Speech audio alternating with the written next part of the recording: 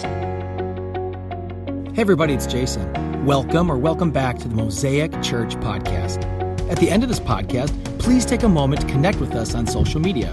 It's a great place to learn more and to see what's happening at Mosaic.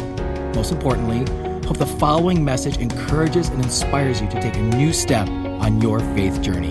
Enjoy. Whenever you get into a late night situation, especially in the cold of Wisconsin, now we've got the nice warm weather here that's at least getting us moving a little bit, but let's go to when it's ice cold and you've got to get out of bed because you really have to go to the bathroom, or your dog is barking to go out, or a baby's crying, or something happens. Okay, so logically work with me for the second. What goes through your mind as you're laying in bed and you're all wrapped up, thinking, okay, I'm going to start my prayer life right now. Dear Lord, please make that dog stop barking. Lord, please don't make me get out of that bed. Because as soon as you open the covers, there's going to be a flood of freezing ice cold that comes into you. So you get out of bed and you start to take your steps and you're stumbling around because, of course, you're not going to turn a light on. You're just trying to find where you're going. And then it happens. That magical, beautiful, delicate, God-made little itty-bitty baby toe finds the sharpest, hardest, most terrible object in the room. And you, with full force, like an NFL kicker, take a step forward and jam that little baby as hard as you can into something that does not move. And the pain that you feel in that moment, plus the cold of the air around you, culminates into something you would never, ever want to say in front of children. Something happens to you where pain shoots from a baby all the way to the top of your head, and you scream out in agony. But there's worse. What is worse than jamming baby toe? Every parent knows the truth that the man who created Legos, that man created Legos with one purpose, which was to torture every adult ever in the history of humanity. When you step on a Lego, it's like there are like porcupine barbed fingers that go from the bottom of your foot all the way through. And and if you step on a Lego and then swing your other foot out of the way and hit baby toe, it's just instant death. It's just death. The thing about this is when there's darkness, you can't see stuff around you. When the lights are off and you're scrambling and you're doing that, I should know where the light switch is, feeling on the wall, and you're totally missing it. And you're like, I don't feel comfortable. It's supposed to be here, but you can't find it. And so you're stumbling around to do anything you can to be able to find some sort of light, because once the light flicks on, you're able to see what's in front of you. Now, granted, I believe that some Legos are made purposely invisible so that, even with lights on, you still can't see them, right? You're still stepping on them and breaking everything in your foot. But the truth is, with the lights on, you can avoid them. And when there's light shining on things, it gives you a different perspective. When the light exposes what's around you, you can actually avoid the scenario. And that's something we want to look at today. In our world, there's so much darkness. And before I go to blaming other people and talking about society and others, I want you just to sit on yourself today. When you are living in a way that you know that's not correct, you hide. I didn't ask the question, that was statements, right? When we are sinning, and myself included, when I engage in something I know that's not right, I shrink back into a corner of darkness to say, I don't want anybody to see me. Like a dangerous Lego or a dangerous sharp corner, I shrink back in my sin and saying, I don't want to be exposed. The greatest fear of all humans is public speaking. Did you know this? Your greatest fear, as you're sitting here, I love your speech, Pastor Jason. Dear Lord, never make me give a speech or a message or anything in front of people on a stage. It is our greatest fear And the greatest fear about public speaking is this: you don't want to be exposed. What if I say the wrong thing? What if my shirt doesn't look right? What if my hair is bad? What if I spit too much? What if I don't say something funny? And you start to write these scenarios of what people will say to you. And when you're on a stage, there's literally nowhere for me to hide. Think about this in your sin. What if we took your sin and your dark side, we'll say, and we put it up on a stage for all to see? Right now, I'm going to take you and say, hello, friend. I'm going to put you right here on this chair, and we can see every listed out sin. Terrifying. Because darkness hides. We want to hide in the darkness. But we're going to have a little bit of a tension today in our passage, because our whole Lenten series is about the power of the gospel. And so there's a looming question that I have to ask. If we have the power of the gospel, the power that Jesus Christ died for all of humanity, Jesus Christ provided a way for us to have a relationship with God, Jesus Christ has an opportunity to be transformed both now and forevermore. Why is it that so many Christians or churchgoers or fill in your blank are not living different? Why is it that so many of you sit here today saying, Jason, I have a lot of hurt from a person, a place, a leader, something in church? Why is it? Now I'm going to go there right now, church. I'm about to preach, man. I'm ready to go, right? I'm going to go there right now. Why is it that the people of Jesus Christ don't necessarily look different than the world around them? Why is it that we, called to be the light into the world, we are here to be a light into the world, are the ones hiding in darkness? Preach it. And this is why I say this. It's because we do not actually understand the power of the gospel. Because the power of the gospel says to your sin, I'm going to put light on your sin. And instead of running backwards to hide it with guilt and shame, you understand you are free. Guilt and shame no longer exists. And so now you can say, because I'm free and because of what Jesus has done for me, this isn't some religious thing that I'm doing. I'm free. So therefore I'm like, Lord, forgive me. And so you come to the light to be freed by the light. You know you're forgiven. The love that Jesus has for you isn't shifting around like some angry God. He just loves you every single day. For all of the bad that you've done, he still loves you. So you come to the light and say, Lord, forgive me. He's like, you're forgiven. I love you. If the Church of Jesus Christ did that, the entire world would be changed. Because we would not be pointing fingers at others. We'd be pointing our fingers at ourselves, and we're okay with it. And why there's hurts right now is we have this weird thing going on. We don't give the power of the gospel into our lives. So we shrink back and hide our sins, and then we point fingers at all of your sins because we know what they are. We just don't talk about ourselves. We talk about you. Now, I know a lot of sins in this room, so I'm going to go around the room right now. Totally not going to do that. How to kill a church plant in one sermon. That's it, you know. The truth is this, friends. What if you truthfully started something new in your spiritual life that engaged the power of the gospel? That you start to see yourself as free. You started to see yourself in the light of what's about to happen at Good Friday and Easter. Is that Jesus saved me. He's literally saving me today, right now, and he's going to save me from the mess I'm about to do so as I walk out this door. He is continually saving me because that's the power of the gospel. I'm free.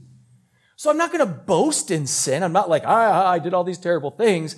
I come and say, I messed up.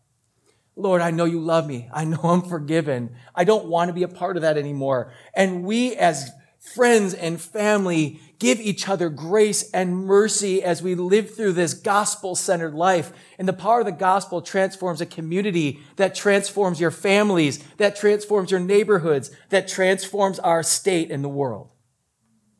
That is what I believe.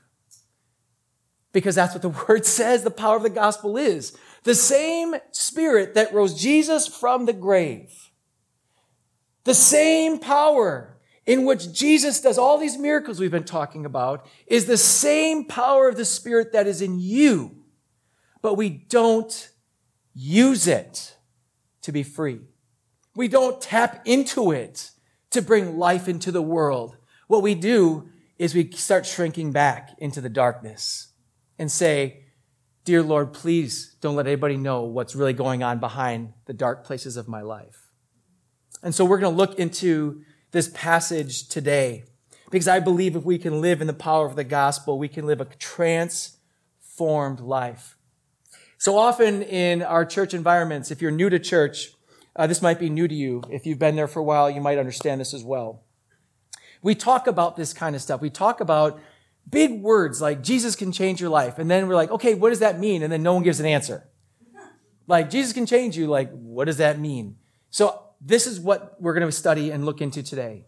What does it mean to have a transformed life? We're going to be in Ephesians today, chapter 4. Ephesians chapter 4. We're going to be working through quite a bit of passage today. So if you have your phones or your Bibles with you, Bible apps, we'll start in 4:17 to 19. I'm going to break down a passage in a little bit of a different way for you. We're going to go piece by piece. We're going to start with 4:17 to 19. So I tell you this, and insist on it in the Lord, that you must no longer live as the Gentiles do, in the futility of their thinking. They are darkened in their understanding and separated from the life of God because of the ignorance that is in them due to the hardening of their hearts. Having lost all sensitivity, they have given themselves over to sensuality so as to indulge in every kind of impurity, and they are full of greed. Wow, that's a great verse to start with, right? Boom, we go for the jugular. But we have to understand what Paul is saying because he says, so I tell you this. There's a reason why I'm telling you this. So I'm going to backtrack to the beginning here.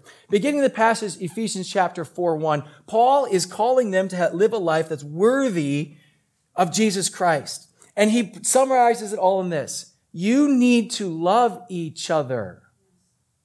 Your job is to love each other. Your job, I want to say this because we hear this word love, is to love each other. Your job is to love each other and have unity with each other. And inside of that, we work together. There's a togetherness that's happening. There's a unity that's happening. There's love that is happening. And this is required. It's not an option. So whatever your experience is in your church environments, I want you to think for a second. Were you unified in love on mission together? If you are new to the church environment, you may have ideas of what church is supposed to be. I thought it was a place where I hear a guy say a speech and I go home. I thought we sing songs, or perhaps your background might be, I went through some classes, or whatever your background might be. Have you ever heard the ideas that you are supposed to, and by supposed to, you're required to be united in love? That the whole concept of the family of God is this unity that comes together and it's required. I don't have an option to not like you. We may not be best friends. We may not agree. We may see world differently, but I'm called and I must love you. Must. Because if I am thinking of the God way, now think about this. Who does God say, I don't like that person, I'm not going to love him? He doesn't. Everybody is given the love of God. So therefore, we are representatives of the light, so we now love everybody. And I know what you're thinking. You do not know my neighbor. My neighbor literally kicks my cat every time it runs by. My neighbor is terrible grump. My neighbor's the one who sits with a spray hose on the edge of his lawn and sprays kids going by on their bicycles and says, get off my lawn, which I really think would be awesome. I'd love to do that someday. Like with the tall black socks up to my knees, and the short shorts or some jorts. If those people don't know what jorts are, those are the jean shorts with the pockets hanging out. Could you see me, that guy? Like, get off my lawn, kids, you don't know. You don't understand. I want you to think about this. If that neighbor does not know God and is far from God. Okay?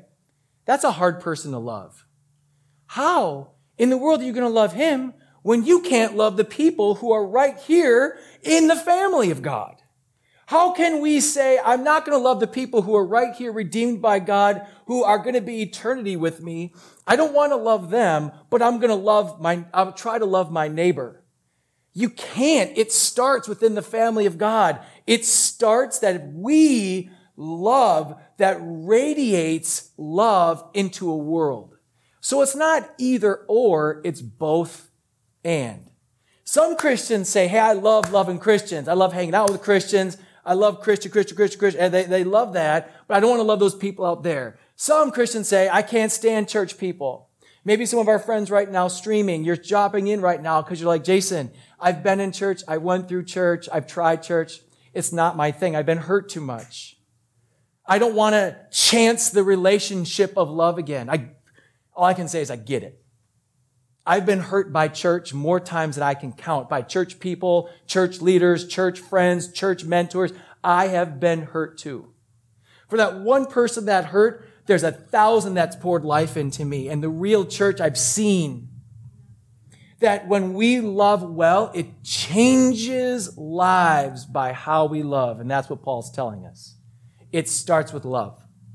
The reason why I'm pounding this, because to get into the point of gospel-powered lives, and we start to talk about we can't live any longer in this old way of thinking, it starts with a group of people that love. So let me encourage you today, if this is hard for you, or you've got history and story and baggage, Paul is writing this to the church at Ephesus for a reason. They weren't doing it. So all the way back then, when you've got an early church, they were struggling with caring for each other, just like we do. They're struggling with this idea of how do we love and unify and be together. And so now we're going to go back, thinking through what we just heard, into Ephesians 4:17 and 19. I'm going to read this again. Knowing that we are called and mandated to love. He's insisting this. He says this, so I tell you this, and insist on it in the Lord, that you must no longer live as Gentiles do, in the futility of their thinking. They are darkened in their understanding and separated from a life of God because of the ignorance that is in them due to the hardening of their hearts. Having lost all sensitivity, they've given themselves over to sensuality as to indulge in every kind of impurity, and they are full of greed. You have a compare and contrast of what's happening right now. There's a group of people who are saying we need to love and care and be sensitive, care for each other. This love is sacrificial, it's giving. This other group over here are numb. I don't care. Life's all about me. I don't care what you think. I don't care about you. I don't care about your story. I don't care what your needs are. Life is about me. There's a darkness that's happened. But understand that Paul is writing to a church that's living numb. The church was living like them because he says, I insist, you must no longer live like they do. No longer live, which means you currently are. You have to stop that now. Now, I want to talk back to my church hurt friends right now, or maybe those who've tried it and jumped. You can probably relate with this. There was a darkening of heart. Someone said something to you that wasn't kind. There wasn't love. You needed somebody. They weren't there. Whatever your story is, you can really relate to that piece of the story and say, I've been in an environment where they say they love Jesus, but they don't actually live it. I've been in the story where I've seen this piece and it's dark and I don't like it and I don't want to be a part of it. Here's my encouragement for you today and for any friends who are just out there right now, maybe in Facebook or YouTube saying, I want to step away. Here's what I'm going to say to you. It's not supposed to be that way. If we lived what Jesus told us to do in gospel power, light goes into the darkness and there's freedom in the gospel. That as you are working through your faith journey and trying to figure things out and you're like, and trying to piece together, what does it mean to follow Jesus? I urge you and insist on you the just same way that Paul does. It says we live together in unity and love for each other, and we transform the way that we see the world, that we are not numb, but instead we're alive because of the gospel. The gospel so empowers us, infuses us. We eat it, breathe it, sleep it, live it, love it. It's because Good Friday and Easter to gospel-centric people are every single day of our lives. Good Friday and Easter, which are my favorite of all the services, love Good Friday service because it just keeps putting me to that place of how I need Jesus to die for me. I don't ever forget that or leave that. So therefore, when I look at a friend, a guest, a neighbor in the church, out of the church, I'm like, we all need that because I need that every day. Your pastor is terrible. Ask my family. They see me in my dark places. They see me when I'm frustrated. They see me when I mess up. They see me. Ask my friends. They see me when I sin. They see me when I'm dark-hearted. They see me and they say, Jason, it's not right. My story is not different from your story. Our stories come to the same place. Our stories is that we need the power of the gospel in our lives every single day. You have the ability to be saved. You have the ability to be saved now. You have the chance to be saved forever. That's the power of the gospel. But there are these who are numb. And so he insists on it that God has something better. But now we're going to move on into Ephesians 4:20 through 24. But I want you to hear, if you guys can read along, it'll be on the screen behind us, Ephesians 4:20 through 24. Listen now what he shares with the church. That, however, is not the way of life you learned when you heard about Christ and were taught in him according to the truth that is in Jesus. You were taught with regard to your former way of life to put off your old self, which is being corrupted by its deceitful desires, to be made new in the attitude of your minds, to put on a new self, created to be like God in true righteousness and holiness. An exchange happens. You have been taught that there's an exchange that happens. You can't have a value system that's dark, corrupt, and numb. At the same time over here, have a value system that's love, encouragement, and life-giving. You have to get rid of the old way. If you try to marry the two together, it's not going to work. And I asked the question at the beginning, what's happened to our church? Here's my statement. I believe that for too long, the American church has not talked about the power of the gospel. For too long, we have not talked about how Jesus Christ transforms you into a life that's new. For too long, we said, do these 3 things and you'll feel better. Here are the 3 C's to good Christian living. Here's the 7 answers, like every Facebook post ever, right? The 7 answers how to be a great Christian dad. Here's the answer to all of those. Fully give your life to Jesus Christ and submit to the power of the gospel, and you will be transformed by the renewing of your mind. That is what it says in the Word of God. And that's what he is telling us right here. There has to be a transfer. So you are either numb or you are alive. Either the power of the gospel is in the process of transforming you or you are numb.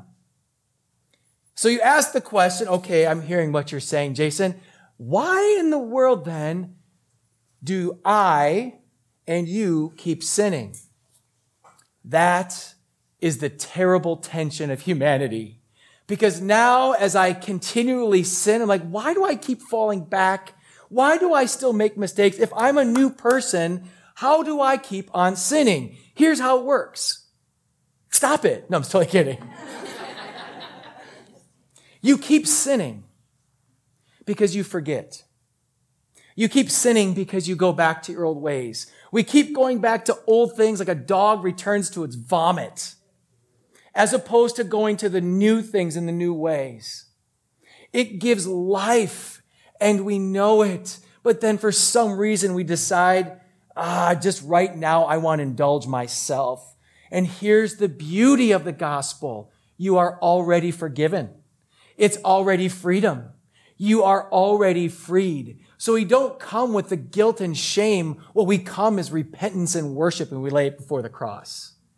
And the more that you turn your life over in this journey of faith, the more you realize sin you didn't realize before, the more you rid it out of your lives.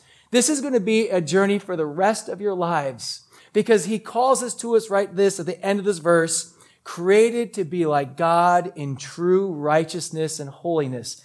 We were made as image bearers of God to live this way. Your purpose in the book of Genesis in the Garden of Eden is you are an image bearer. Only humans were made with this amazing ability to be reflectors or mirrors of God's glory back. That is your purpose, but you are a cracked mirror. And so we don't reflect correctly. And so now we want to find ways, how do I become more like an uncracked mirror? And so right now, we can't. We keep trying. We're created for righteousness and holiness. And that's where Jesus Christ steps in. Because Jesus is holiness, and he is our righteousness for us. Therefore, we're seen as righteousness because of him. The power of the gospel exchanges an old value system into a new value system. As we move on, this has been a lot to absorb in one statement. Like, okay, I'm going to give you a breath for a second. When you think about the gospel, do you really understand it? When you think about Jesus Christ dying in 2 weeks for our sins, have you really engaged it? If you have the gospel in front of you and you could hold it, would it be the most valuable thing in your entire life? If you could say, I would give up everything in the world, but you are not going to take Jesus Christ from me, then you can start to see the most valuable piece of your life. Because the gospel is so important for now and for eternity if we see it through the right lens. I ask the question, what's happened to our churches? We've lost our zeal and love of that gospel.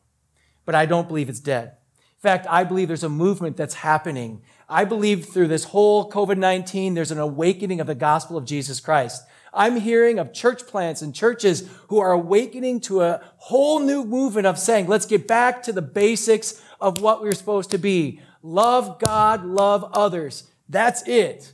What about all these extra ministries? I don't know. Let's just love God and love others and see what happens. I'm seeing a movement of friends and people saying, I just want to know, what does it mean to actually have a relationship with God? Can you tell me?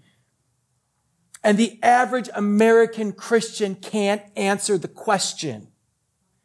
That is why Mosaic Church exists. We exist to reach lost, broken people and make disciples that make disciples that make disciples. When you hear our vision statement, igniting a movement of radical love that transforms our community in the world, I want you to hear it, is igniting a movement of the gospel of Jesus Christ that transforms right where we live, transforms your lives, and it transforms the entire world, because that's what I know the scriptures calls us to. That is why we exist. I don't believe it's dead. As a matter of fact, I believe it's reawakening again. Like a sleeping giant, there's going to be a movement of people back to the basics of, why do I live a powerless life that's just kind of in motion? Why aren't I as excited as Pastor Jason or Pastor Nick or the person in my small group? It's not about an excitement. It's about a value system and the power of the gospel. We've exchanged. But I want you to look at Ephesians 4 now, 25, 5 through 7. Ephesians 4, we're going to go into chapter 5, 5, 7. What does this new self look like? This is what the new self looks like. This is what an exchange looks like. This is what the power of the gospel looks like. And before I state these things, when I state the power of the gospel, if you haven't heard it, let me just drive this very clear. You do not have the ability outside the power of God to make these changes.